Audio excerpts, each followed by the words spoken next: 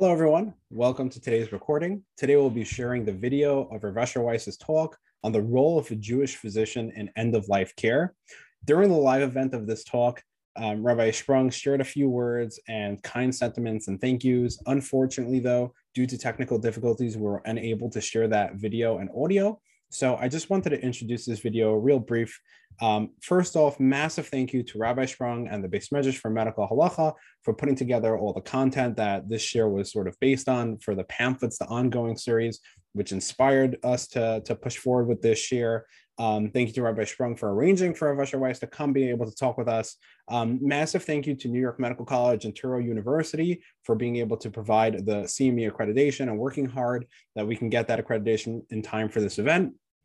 And as the Jewish Physicians Network, I want to say that we are so happy to be able to provide the platform to have such an important discussion. And I specifically want to thank Menachem Jacobs and Yoni Kadish for their tremendous work on pushing this through, both on helping us revise the content and filling out the massive amounts of paperwork to get this pushed through and for CME accreditation. And so with all the projects they do, they work so hard, and I just want to take an opportunity to thank them as well. And without further ado, Rabbi Fold. Haven't had a chance to say hello in a while. Embarrassing to me.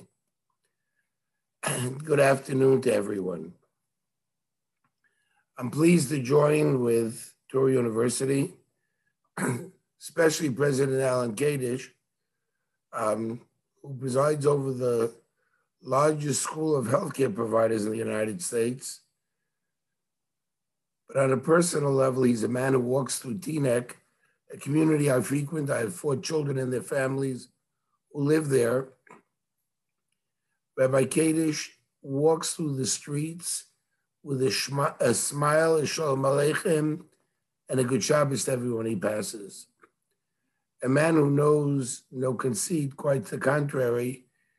He soars with eagles, yet hasn't lost touch with the common folk.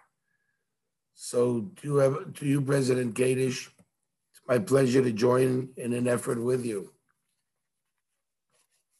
In the way of introduction, I've said before that we as Yidden speak of Chesed Avraham. The Chesed that Avraham Avinu is legendary for. What's the source in our Torah? And it's, of course, the story of Avram Avinu sitting Pesach HaOel Kechom Hayom. It's hot, Hotzi Chama Min Artika, very hot. He's the third day for Mila, and I'm sure all you physicians know the third day is Mitzayah. Why? Probably had some kind of infection in the pre-listed days. Nevertheless, Alabaka Ratz Avram, Lushi Vasi Ugos.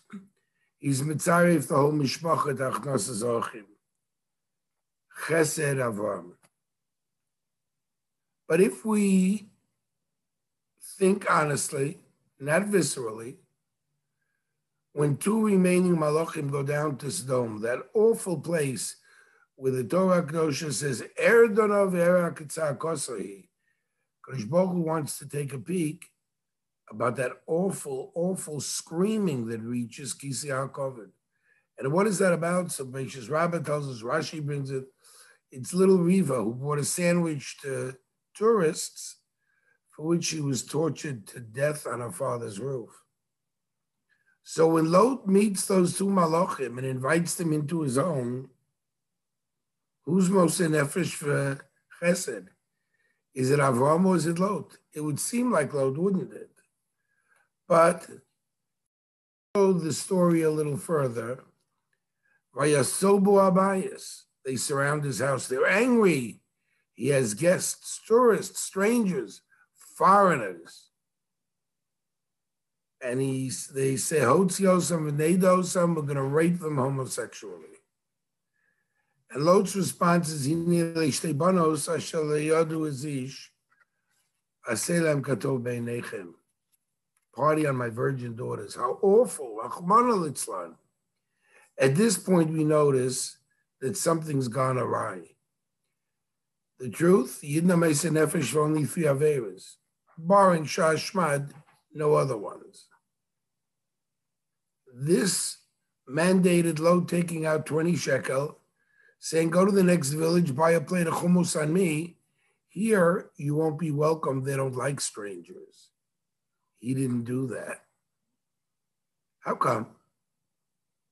Quick in its simple, superficial analysis, Avram Avinu was B'kayim Kol HaTorah Kula. How come? There's Shulchan Aruch on his dining room table. He knew halacha and what halacha mandated. Lot lived by Fetter Avram, by Uncle Abe, for some 15 years, was impressed. Attend Pasuach Lirvacha.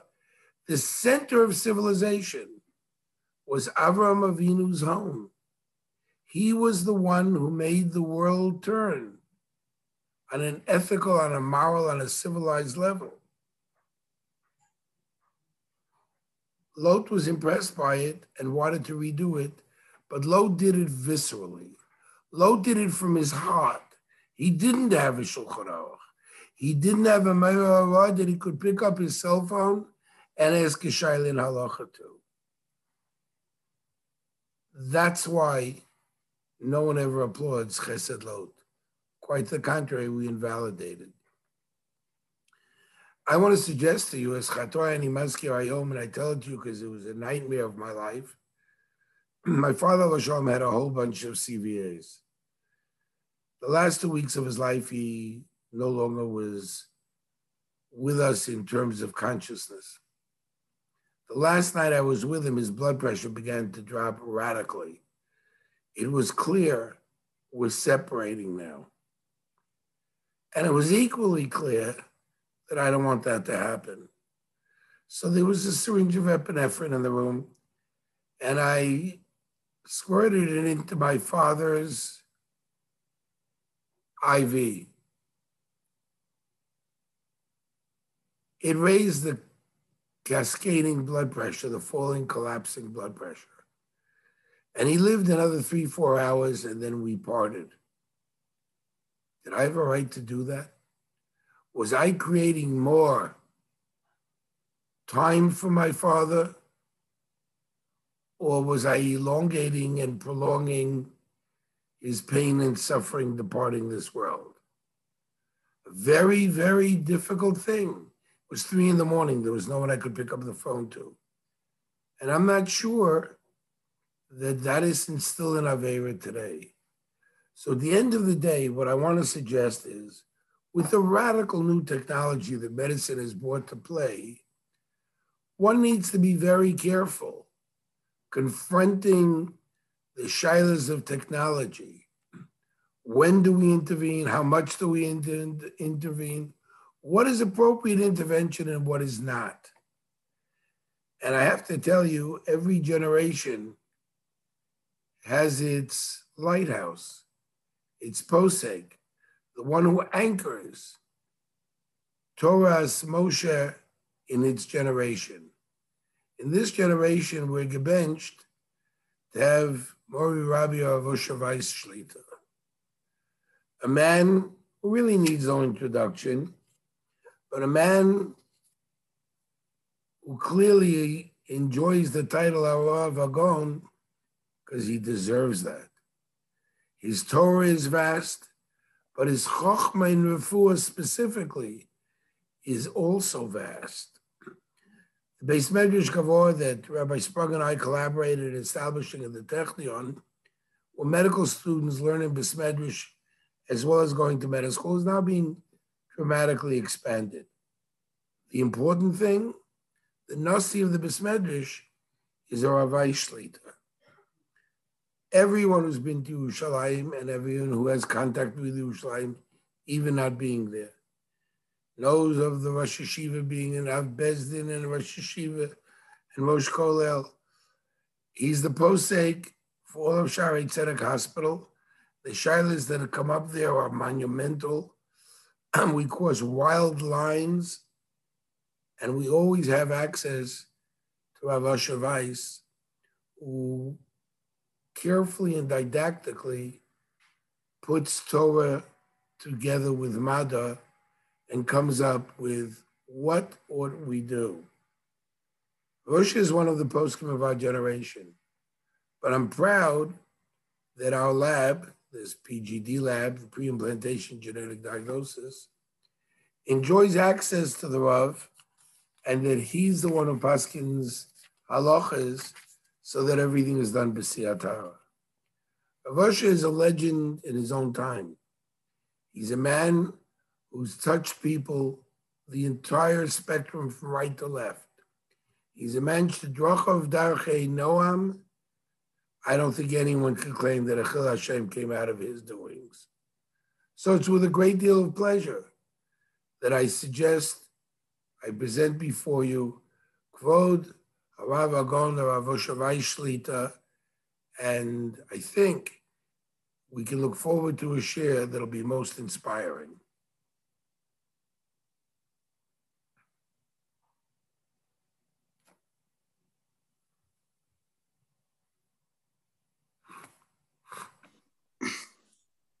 Thank you, my dear friend, Rabbi Fuld, for your generous introduction.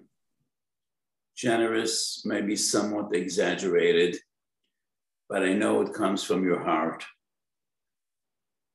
So it's a privilege for me, first of all, to be with all of you.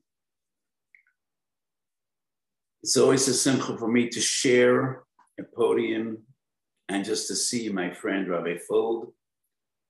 We have so much in common. We do so much together. And I wish you many, many more wonderful years of good health. Keep up your holy work. It's a privilege for me to share any project with my dear and recent friends, not many years, Rabbi Krupke, Dr. Kalish, and my precious Talmud, Rabbi Sprung, heading the Beis Medrash together to Rabbi Fuld. So the issues we came to discuss today are Devorim ha'omdim birumo shel olam. My audience today are medical doctors and medical students. Recently, a person approached me in the street. Is it true that I paskin that if you're not learning Torah all day, you should be a doctor? I laughed and I said, no, that's not a psak. As a psak, it would be a ridiculous psak. But I do agree to say, if you're not teaching Torah, the second best job you could ever have is being a doctor. Because the Rabbonim and doctors serve. Life is a mission. We're here to serve. So the Rabbonim tend to the nefesh, to the neshama, to the spirit. Doctors are here to preserve life.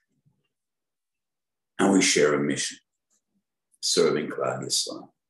So it's a covenant and a privilege to address such a big crowd of doctors, present and future. So we're dealing with the greatest mitzvah in the Torah, which is pikuach nefesh. And as Rabbi Fuld said in his introduction, what chesed means, what atzolas nefashos means, one would assume that pikuach nefesh reigns supreme, and in all circumstances, we need to prolong and preserve life. As a general statement, that is true. But in the details, not always. And sometimes a patient, or even the family of a patient, do have the privilege to choose. So in modern ethics, patient autonomy is huge. And the patient has the right to decide to be or not to be, to live or to die. That is unacceptable by halacha. Chazal say, Bal korchacha atu chai. We cannot choose to live or to die. Our life doesn't belong to us to forego or forfeit. No, Kodesh Baruch Hu gave life. He is the only one to take life. It is only a Kodesh Baruch Hu that gives life that has the right to take life. And in halachic perspective, suicide equals murder. There's no difference between taking your own life and taking the life of another. However, and despite what I just said, there are circumstances in which a person does have the right to choose. And in modern medicine in our time, more than ever before, these questions come up all the time. With the advance of medicine and technology, we have far more means and tools at our disposal than we ever had before to prolong life. And therefore, we are confronted with painful choices and painful questions. When people are extremely of old age, suffering, in pain, terminally ill, chronically ill, do we always need to preserve and prolong life? We find a definition in Chazal, Chaye Shah. That means life, literally translated, loosely translated, it is life that is limited. Life is always limited. No one is here forever. But we do find a concept, Chaye Shah, twice in Shas. Yom HaPe'ah, Yom HaDalef. The Gemara says, we are to violate Shabbos, even for Chaye Shah. Rashi writes, Chaye Shah Yoim O Yomayim. Person is terminally ill. We know he's approaching the end of the line. He might have a day, he might have 2 days. Would we still violate Shabbos to prolong his life? And the Gemara says, yes. Interesting Meiri. The Meiri says, because in one moment, a person could salvage a lifetime. He could do tshuva. Does this Meiri have any practical halachic implication? And what if he's not from? Very unlikely he'll do tshuva. What is if he is barely conscious or unconscious? He doesn't have the mind to do tshuva. No. The Meiri doesn't really have practical halachic implications. I think the Meiri just means to stress the sanctity and importance of a moment. A moment of life is a world. And it is not us to differentiate between one life and another. So on one hand, the Gemara clearly says, Mechalel and Shabbos b'shvel Chaye Shah. But there's another sugya in Avodah Zorah Daf Chav Zayin Amud Beis, which is a bit complicated, and I'll try to share it with you as best as I can. So in Avodah Zorah Chav Zayin, the Gemara says, you cannot go to a non-Jewish doctor because they might murder you and take your life. To us, growing up in a Western world, it seems to be very strange. But knowing the world of yore, I don't think it was strange at all. And 1,000 years ago in Europe and in other places in the world, when anti-Semitism was so rampant and so horrific, yes, in the days of Chazal, it was very common that if a Jew turned to a non-Jewish doctor, he might be putting his life in immediate and imminent jeopardy. So Chazal say you cannot be treated by a non-Jewish doctor without Jewish supervision. However, if a person's life is in immediate danger and all he has is Chaye Shah, he is permitted to take a chance and be treated by a non-Jewish doctor without supervision. And the Gemara asks why.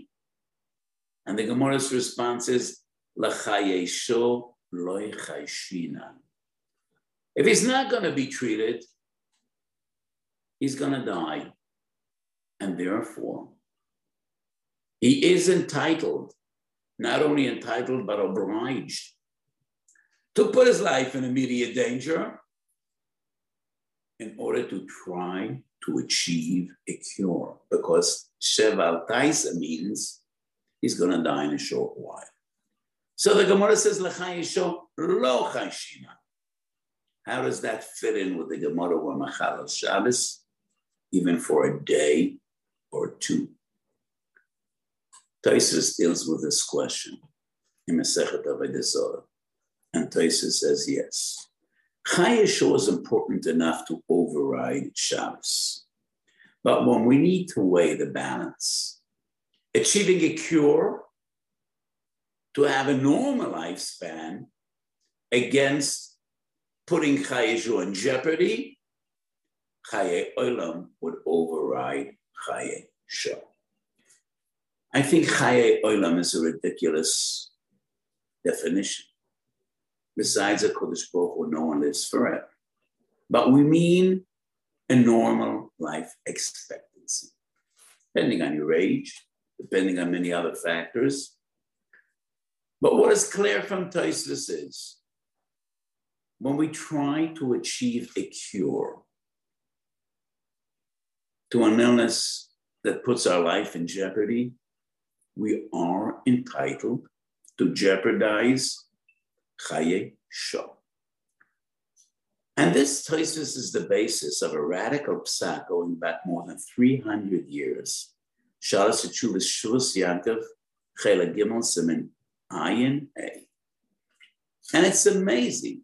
I don't even understand. I can't even imagine what the practical question was, because surgery was not really very developed in those days, going back almost 350 years. But this Shuvas Yaakov deals with the question of a chayla whose life was in jeopardy. And the doctor said, all he has is days or weeks. But they did suggest a new treatment. He might achieve a cure, but it might bring about his immediate demise. What is he supposed to do according to Allah? He can live another few weeks by doing nothing. But according to the doctors, he doesn't have more than another few weeks. Should he choose treatment that might bring about his immediate demise, but he might achieve a cure? The Shuvas Yaakov's paskins with trepidation. And he says, you need to ask 3 doctors, and you need to ask a Beis Din. But at the end of the day, his psak is, it is the choice of the patient. And he has the right to choose kum v'aseh or shev ba'al das. Yes, he has autonomy. He could say, I want to be passive and let a Kodesh Baruch Hu decide to take my neshama whenever my time comes. But he also has the right to choose treatment, knowing that he might die immediately. That was a novel psak going back more than 300 years, agreed upon by many Gedolim of later generations. Binyan Sion, Rabbi Yaakov Ettlinger, was the greatest posek in Germany, going back 150 years. Chelak Aleph Kuf Yud Aleph, Avnei Tzedek in Transylvania, in Romania, Hungary. The Sighet Rav was the founder of a Hasidic dynasty, the grandfather of both the Satmar Rebbe and the Kloisemer Rebbe. Avnei Tzedek Chosh Mishpat Kuf Yutes, Gilyon Marsho Yordei Kuv Nun Vav, Rabbi Shlomo Eger, the great son of Rabbi Kiva Eger. And in later generations of Chaim Ozer, pre-Holocaust Gadol of Lithuania, Achiezi Yordei Tesbov, all agreeing to the Shuvas Yaakov. Yes, sometimes the patient has autonomy and he has the right to choose. Does he want to put his life in jeopardy and immediacy trying to achieve a cure, or just leave it up to a Kadosh Baruch Hu? If all I have is Chai Shah, let it be. And then the question would come up, how do we define Chai Shah? As I said before, no one lives forever. Rashi writes, Yomo Yomayim. Does Rashi mean only Yom or Yomayim? The Achiezer, Reb Chaim Isaac Grodzinski, was one of the greatest poskim and leaders, an amazing Torah personality in pre-Holocaust times. The Achiezer writes, not necessarily Yom or Yomayim, up to 6 months. Why 6 months? That seems to be a guess. Reb Shlomo Kluger, Yoredei Kufner Rab, writes, maybe 12 months. Why 12? In Hilchas Treifus, Chazal teach us a treifa lives up to 12 months. So 12 months is somewhat of a substantial limit. Reb Moshe, probably the greatest posek of our times, Choshe Mishpat Chelik Beisim and Ayin Hey, has 3 substantial tshuvas, Ayin Gimel, Ayin Daled, Ayin Hey, agrees with Reb Shlomo Kluger, maybe 12 months. The Achiezer writes 6 months. Interesting. In the state of Israel, we have a law passed by the Knesset. Chok HaNotel Amut. The one that initiated and formulated and wrote this law is my dear friend, Professor Steinberg, who probably many of you know. And according to the law, yes, Chotei HaNotel Amut has certain privileges and choices for 6 months, and that is based on modern medical statistics and research. Doctors have a fairly accurate ability to predict life expectancy up to 6 months. But whenever they try to go beyond that, the numbers drop dramatically. So it is as if a spark of Ruach HaKodesh in the writings of the Achiezer. It is difficult to define Chai Shah. Some Gedolim write, doesn't depend on time. They use a definition in Lashon Kodesh, misnavein v'hoylech, which means his illness is progressive and ultimately would bring about his demise. I cannot agree with that definition, because today we are familiar with many progressive diseases. They are progressive, no way back, they're relentless, but sometimes a person could live for many years. So I do not think misnaven v'hoylech would be the proper definition. Very difficult to define, but I think 6 months would be a fair assumption. And this brings us to another halachic debate. So based on the opinion of the Sus Yankov, which is almost unanimously agreed upon, and I quoted many Gedolim following in his footsteps, does it depend on the statistics? What are the chances to achieve a cure? Mishnas Chachamim says, only if statistically it's more than 50% that he would achieve a cure. The Achiezer once again disagrees, and he says, even if it is less than 50%, the patient has the right to dream, to hope, to try to achieve a cure, even though he's putting his life in immediate jeopardy. In my tshuvas, Shalos HaTshuvas Minchasosha Chelek Aleph Kuf Yudalet Kuf Tezvav, I side with the Achiezer. So this is one area in which we do, halacha does agree to patient autonomy. Is a patient entitled to forego treatment that is stressful, that is painful? Just a week ago, I had a phone call which made me cry. 15-year-old girl calls me. Her friend was standing right next to her with a terrible case of cancer. And she's in chemotherapy and she is in so much pain. And she asked me, could I stop treatment? I no longer have koyach to bear this. The doctors say, without chemotherapy, she probably will die within 3 weeks or 4 weeks. Chemotherapy won't give her a cure, but she might have some months. I asked that girl, what do your parents feel? And she said, my parents said I should ask that of.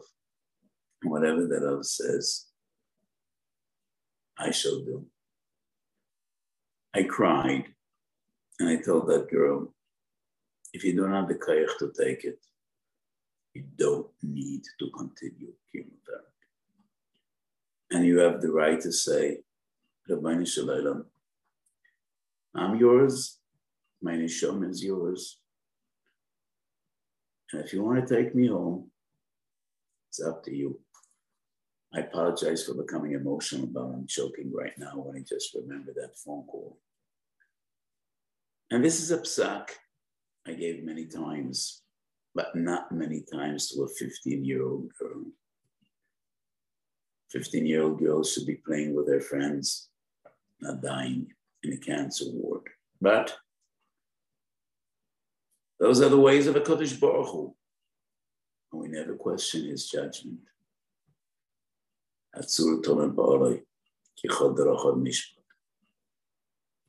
So is a patient entitled to forego treatment, or is he always mechuyev to try to prolong his own life? The Magen Avraham, Shin Chav Ches Yud Koten Vav, Tshuvas Radbaz Chelik Gimel Tov Mem Daled. They say a person has no right not to go for treatment, but they deal with a totally different question that has nothing to do with our discussions. They're dealing with a Chodesh Yesh V'Sakana that either needs to eat Yom Kippur, or he needs to be Machal Shabbos, or he needs to eat treif food. And he wants to be frum. And he says, I am willing to jeopardize my life, and I don't want to be Machal Shabbos or eat non-kosher food. Magen Avraham says, that is a sin. His mitzvah is to preserve his life. And when we say Pekuach Nefesh Doiches Shabbos, it is not only permissible, but it is mandatory. That's a chiyuv. So it has nothing to do with our discussion. Rabbi Yankov Emden in Moir Uktzio, Sefer Shechanoch Orachaim, Shin Chof Ches, says, if a patient doesn't believe in the efficiency and the effectiveness of a certain treatment, we would not impose the treatment on him. And he has the right to say, I don't believe in this treatment, and I'm not going for it. That Rabbi Yankov Emden is no longer relevant. Rabbi Yankov Emden's psak is based on an assumption, excuse me for using such simple language, on the assumption that doctors don't really know what they're talking about. That is Rabbi Yankov Emden's fundamental assumption. And he quotes the Ibn Ezra going back 900 years. The doctors only know what they see, but they don't know what's under your skin. Rabbi Yankov Emden, the Ibn Ezra was the greatest physician going back 900 years. And obviously he knew what he was talking about, but that was back then, when doctors really didn't have technology, they didn't have the means.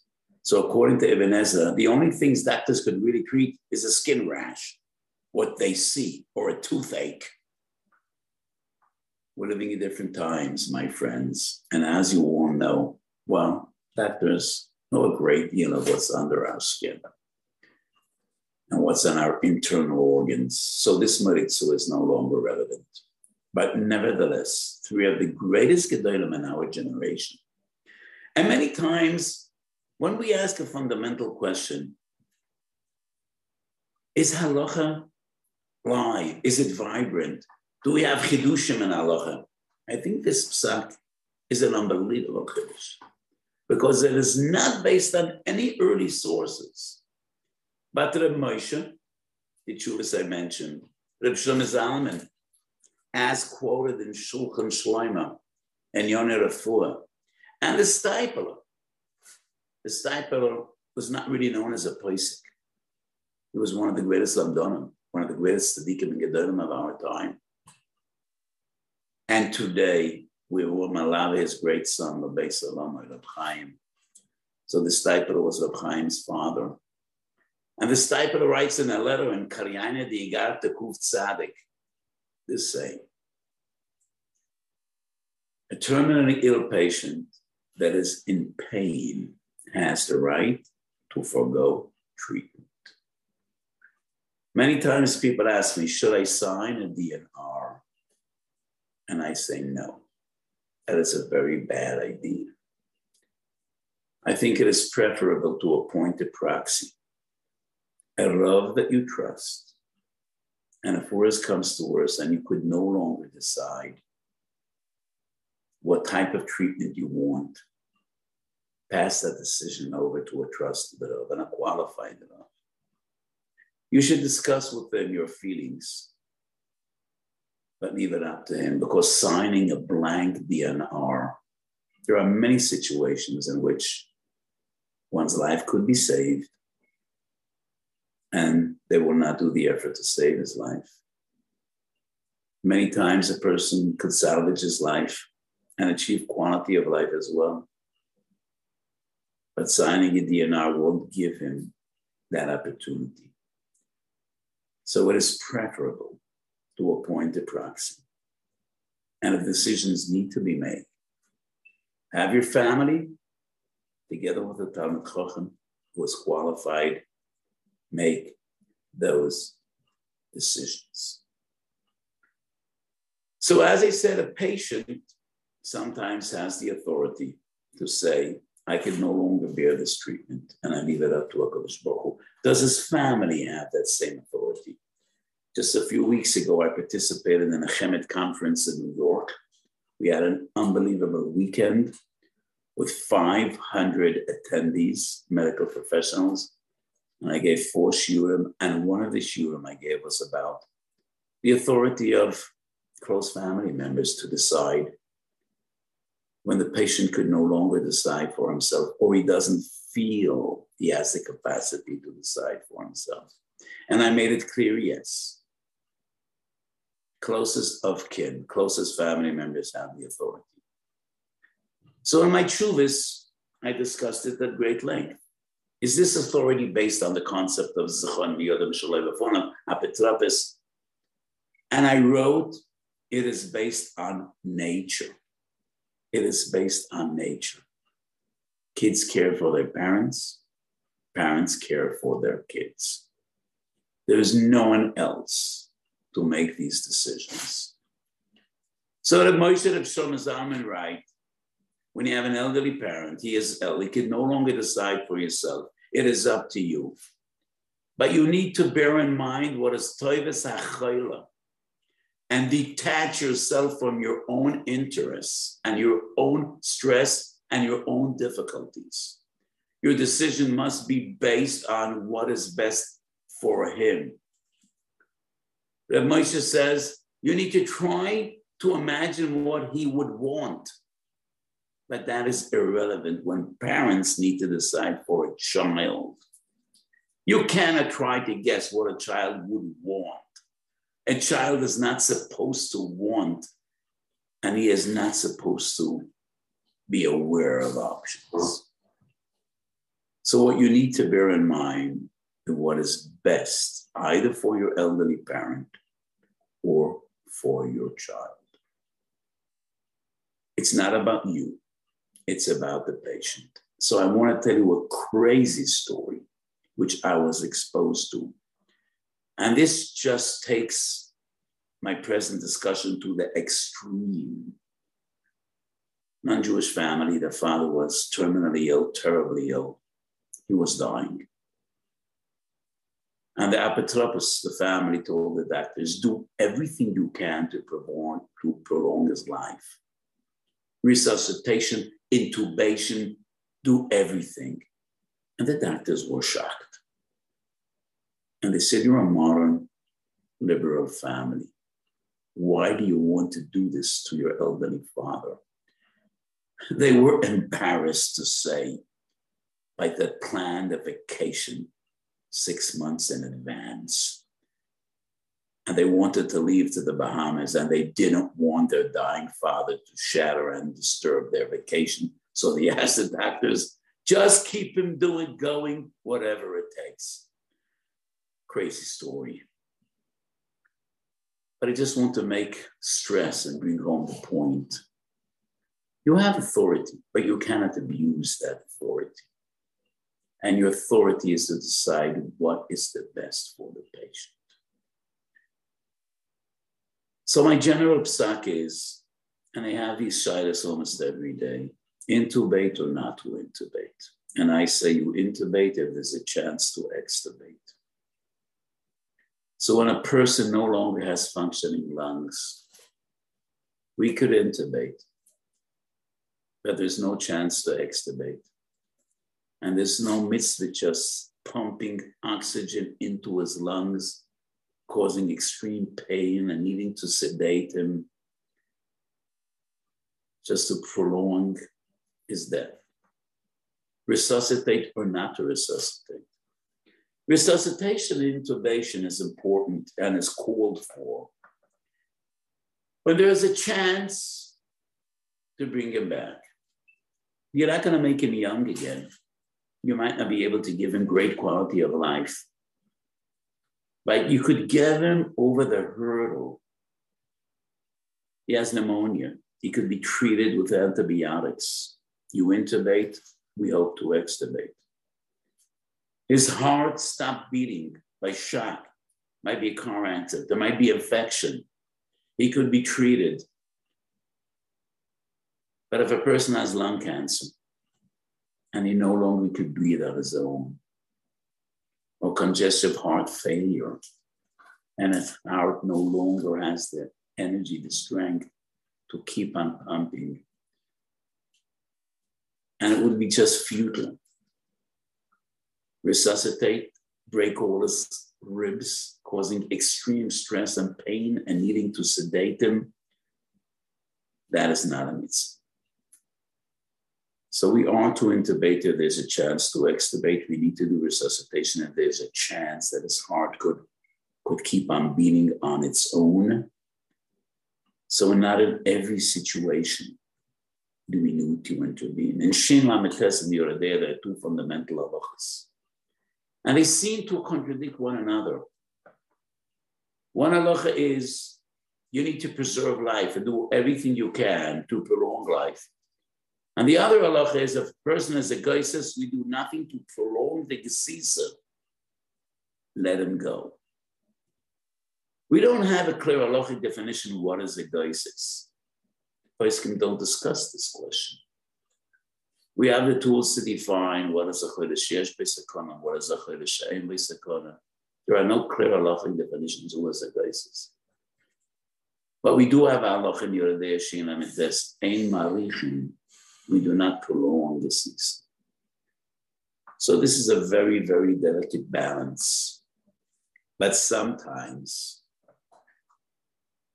when it is obvious that a person is approaching the end of his life, and my friends, I've been there more than once. I've been there with my elderly parents. My father passed away at the age of 89, 6.5 years ago. I'm still in a Shnas Eivel. My mother passed away 3 months ago. It's almost 5 months by now. So I've been there. My wife passed away when she was 60. And she had lung cancer. And it was so obvious to me, just to ease her pain. And I asked the doctors to give her morphine. And it was aware maybe we're shortening her life. Maybe yes, maybe no, we would never know. But it was clear to me. And I know that was the Moshe's psak in cases I personally know about. When a patient is in extreme pain, you need to ease his pain and you need to make them more comfortable. So this is a very, very delicate line to walk. So terminal sedation is murder. You never sedate a person to end his life. That is something we don't do, but we do try to ease one's pain. And I know that this is a very delicate balance. Never would we actively bring about a person's demise, no matter how sick he or she might be. We don't shorten intentionally one's life, never. And that is why we don't pull the plug. But we are not always mechuyev to prolong life. And sometimes we just sit back and tell HaKadosh Baruch Hu, Shem Nosan, Hashem Yikach, and not only Hashem Lokach. Sometimes we just lift our eyes to the heavens and say, Rabbeinu Shalom, from this point on, it's up to you. Many times I'm asked by doctors in their profession, they are required to participate directly or indirectly in procedures that might not be halachically compatible. Nurses or an anesthesiologist who has to administer anesthesia for an abortion, terminating a pregnancy, which is not permissibly al pi halacha. So if you could try to get out of these situations, do your best. If you can't get out of this situation, then you're just administering anesthesia. That would not be defined as a mesayeh. Maybe indirectly, you're part of the process. You do not need to lose your license in a situation like that. So I discussed some of the dilemmas, some of the issues that come up in the broad spectrum of end of life issues. I wish you all siyata d'shmaya. We should always, Kadosh Baruch should be with us. Shalom ekosher b'dvar halacha. We are here to enhance life, prolong life, preserve life, because life is more precious than anything else. The Rambam at the end of Perek Aleph of Mila, at the end of the first Perek of Hilchos Mila, the Rambam writes, I don't see myself as there. The Rambam explains the halacha. When a child's life might be in jeopardy, we will postpone circumcision. We don't do Mila. And the Rambam writes, Pikuach nefesh doichi kol ha-mitzvahs. Efshar lo maliyach hazman. Aval nefesh odom yisol she'ovad hi efshar lahachziro. That's an amazing addition. And many achronim wonder, why does the Rambam write that? And I think that's just the Rambam's profound insight. Why is it that Pikuach Nefesh overrides any other mitzvah? Nothing is final in this world besides death.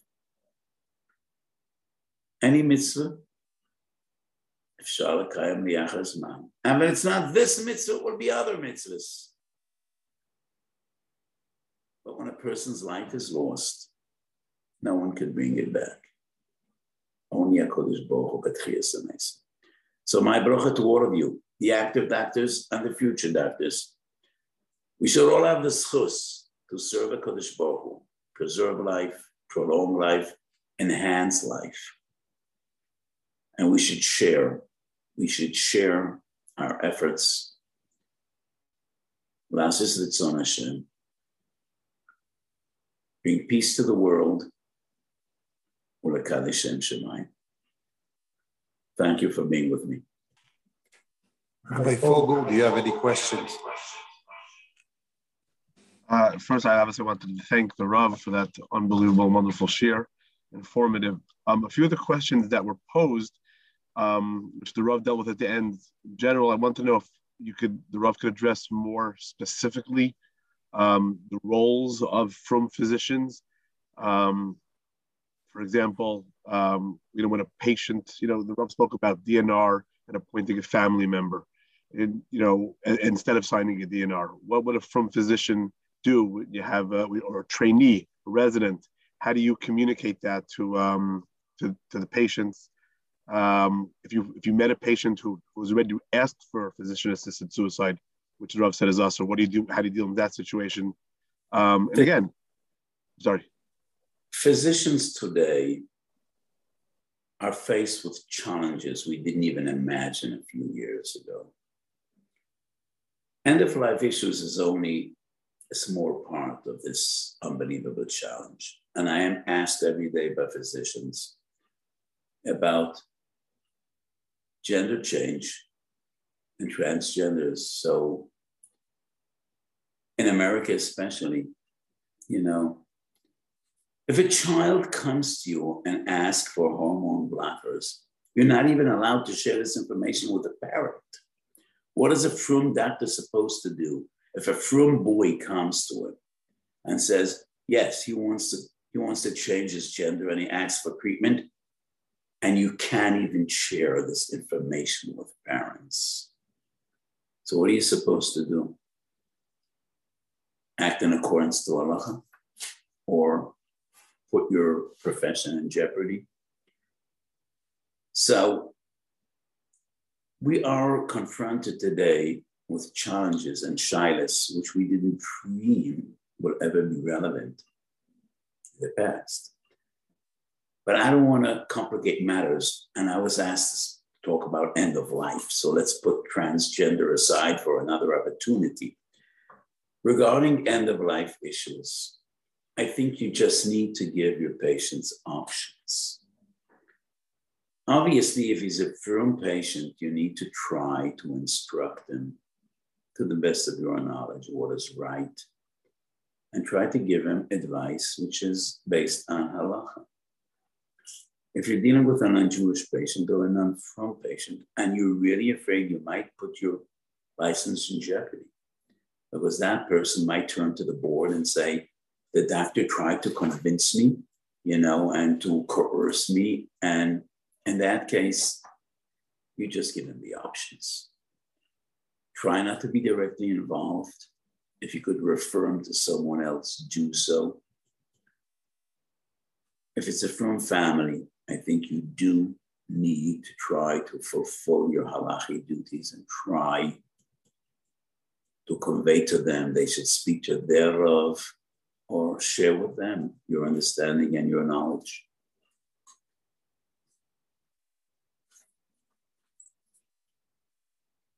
I don't hear you. Sorry about that. I know the Rav touched on the concept of geisus. Is there a difference in geisus for Yehudi and Eino Yehudi in this regard? That's what I wanted to know. I do not recall any source that differentiates between a Jew and a non-Jew regarding the dinam of geisus. I think it is obvious, geisus is either when a person no longer has breath and, breathing becomes very, very shallow. And usually that happens at the last stage of life, or multi-system failure. I don't know exactly how to define geisus, but I do not think there's a difference between Jew and non-Jew regarding the concept of geisus. Maybe the Rav can expand a little bit. Physicians or residents, when they want to present all the options, or just to be clinically sound in what they're presenting, they have to say these are all the possibilities. How do you do that at the same time? You're not going to lose your license. You're not going to tell them what to do, but you're presenting. How do you deal with that? As a physician or as an attending or resident. As a physician, I think this is something, I shared with you some of my personal experiences. One of the problems we have today is doctors today feel that they need to be totally open with patients. and tell them exactly what their situation is. And sometimes it shatters their spirits and takes away hope. And I spoke to oncologists a lot about this. And I say sometimes all a person is left with is hope. And you take away his hope, it leaves him with nothing. And he becomes totally depressed. And that will it might even shorten his life. So I think in consultation with a family, it is not always the right thing to do. So in Shulchan Aruch, on one hand, Shulchan Aruch says, we need to tell a patient that he's dying. Maybe he wants to convey a message to his children. Maybe he wants to tell them some things that are important for him to tell them, either write a tzavah or convey certain messages. However, the Shulchan Aruch says, but if there is a chashash that you're going to shatter his spirits, you don't even say vidui. You should not say vidui with him. So this is more up to the family, together with a physician. When do we share all this information with a patient or leave it up to the family? That is regarding one aspect, sharing with a patient this condition. Now, sharing with a patient or the family the options. Well, obviously, they know something about the options. They could treat or not treat. So I think you need to delicately encourage them to treat, but only in those situations in which that is the right decision. I mentioned the case of the 15-year-old girl. Sometimes it is not up to you at all as a physician. And sometimes it really is the patient's choice. But you need to give him the options. You need to explain to him clearly what could he expect with treatment, what would he expect without treatment. And if halachically, it is right to choose one course, you need to do your best to try to steer him down that path. I'm trying to make myself as clear as possible. That's great. I see Rabbi Fold has his hand raised. I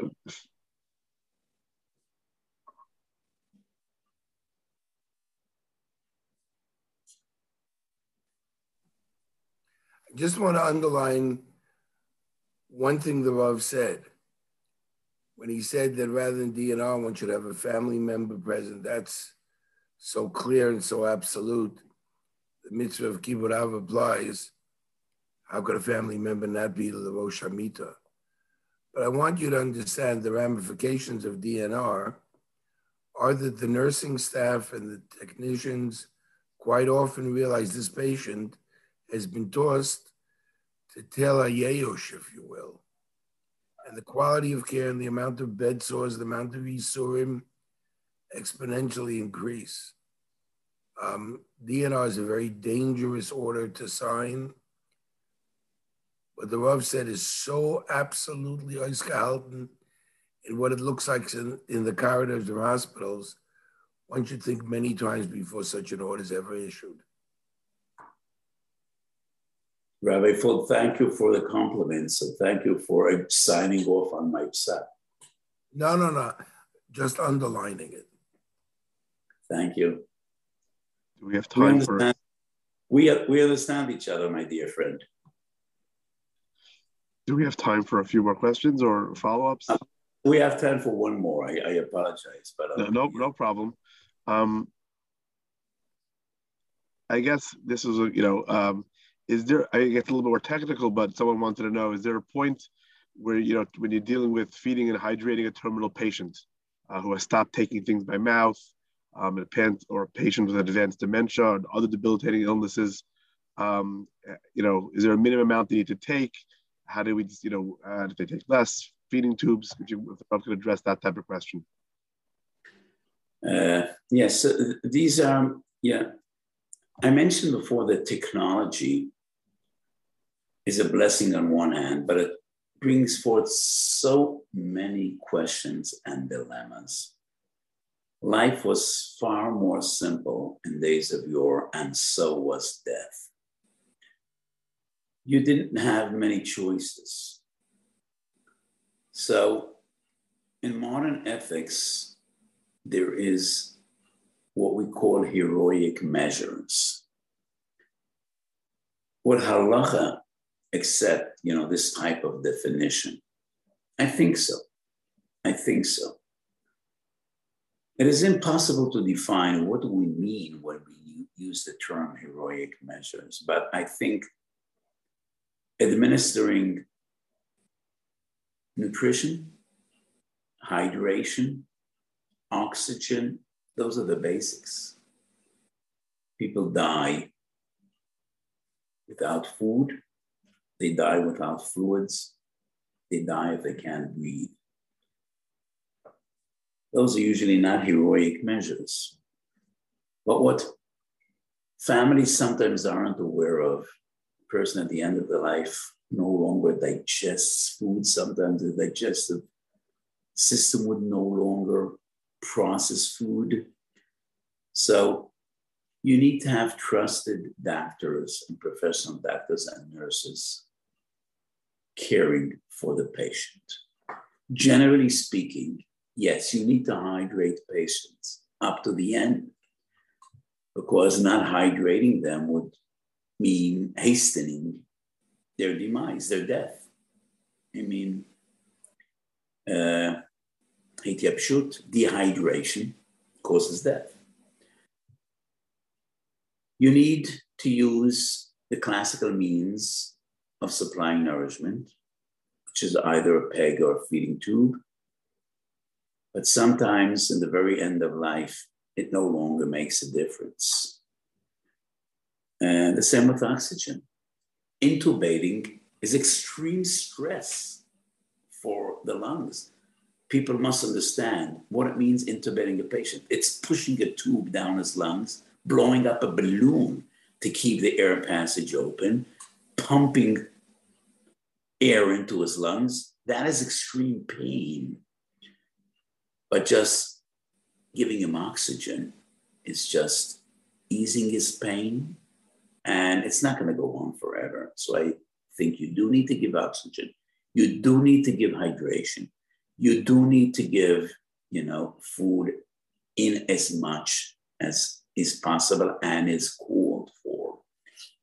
These are the basic sustenance of life, which if you deprive a patient of them, it is hastening his demise, which is a total prohibition. Thank you very much. If I could just say, I know there are a lot of questions and we don't have time for the Rav, but in the I thank you all, and let me just say, I think these shiurim are extremely important. The cooperation of Rabbanim and doctors are so important to Jewish life. So thank you. I just want to finish. I cannot finish without a few words.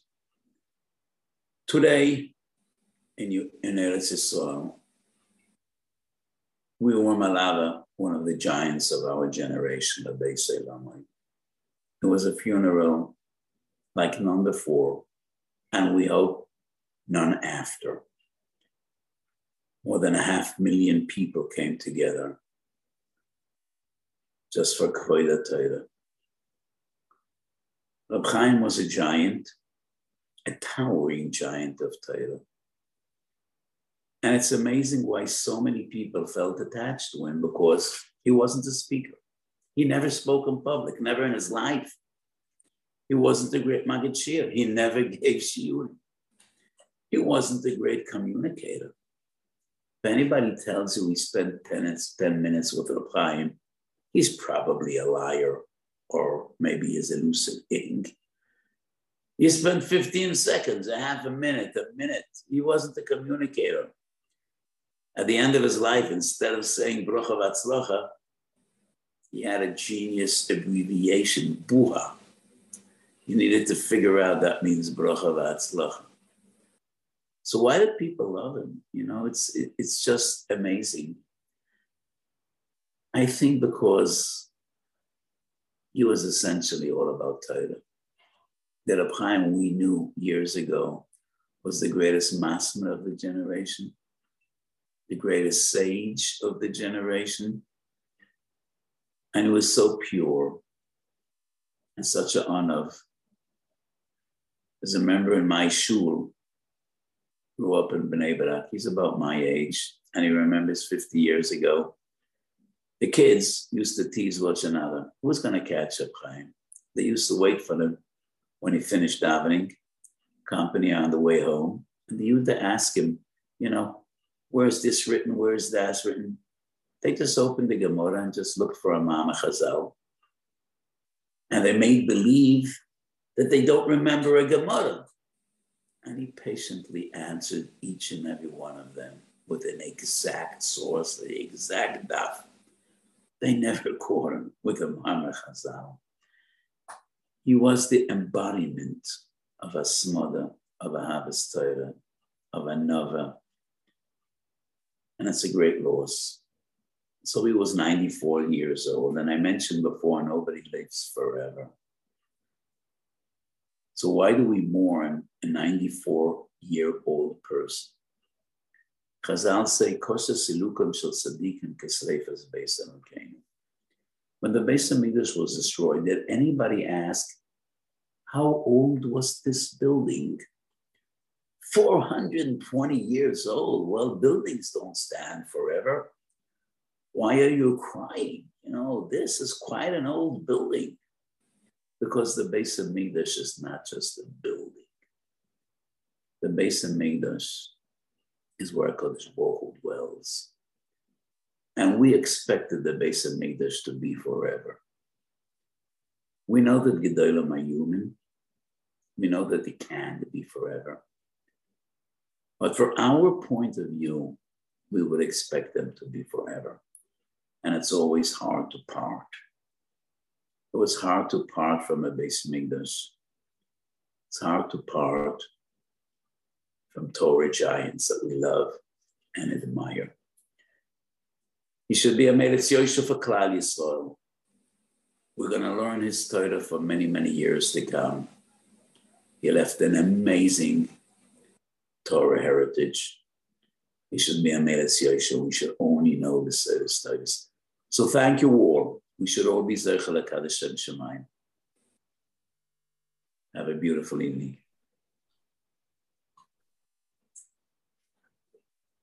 I just want to thank the Rav, and I put in the chat, as the Rav pointed out, the synergy between doctors and Rabbanim. The Jewish Physicians Network has a link you can go to ask the Rav Shilas for Rabbi Sprung. So it's recommended for all the questions we didn't get to. If someone would like to put in, send in a question to Rabbi Sprung, that is a great place to submit your questions that we didn't get to today to ask the Rav. Thank you all. Thank you all. Thank you, Rabbi Fold. Bye.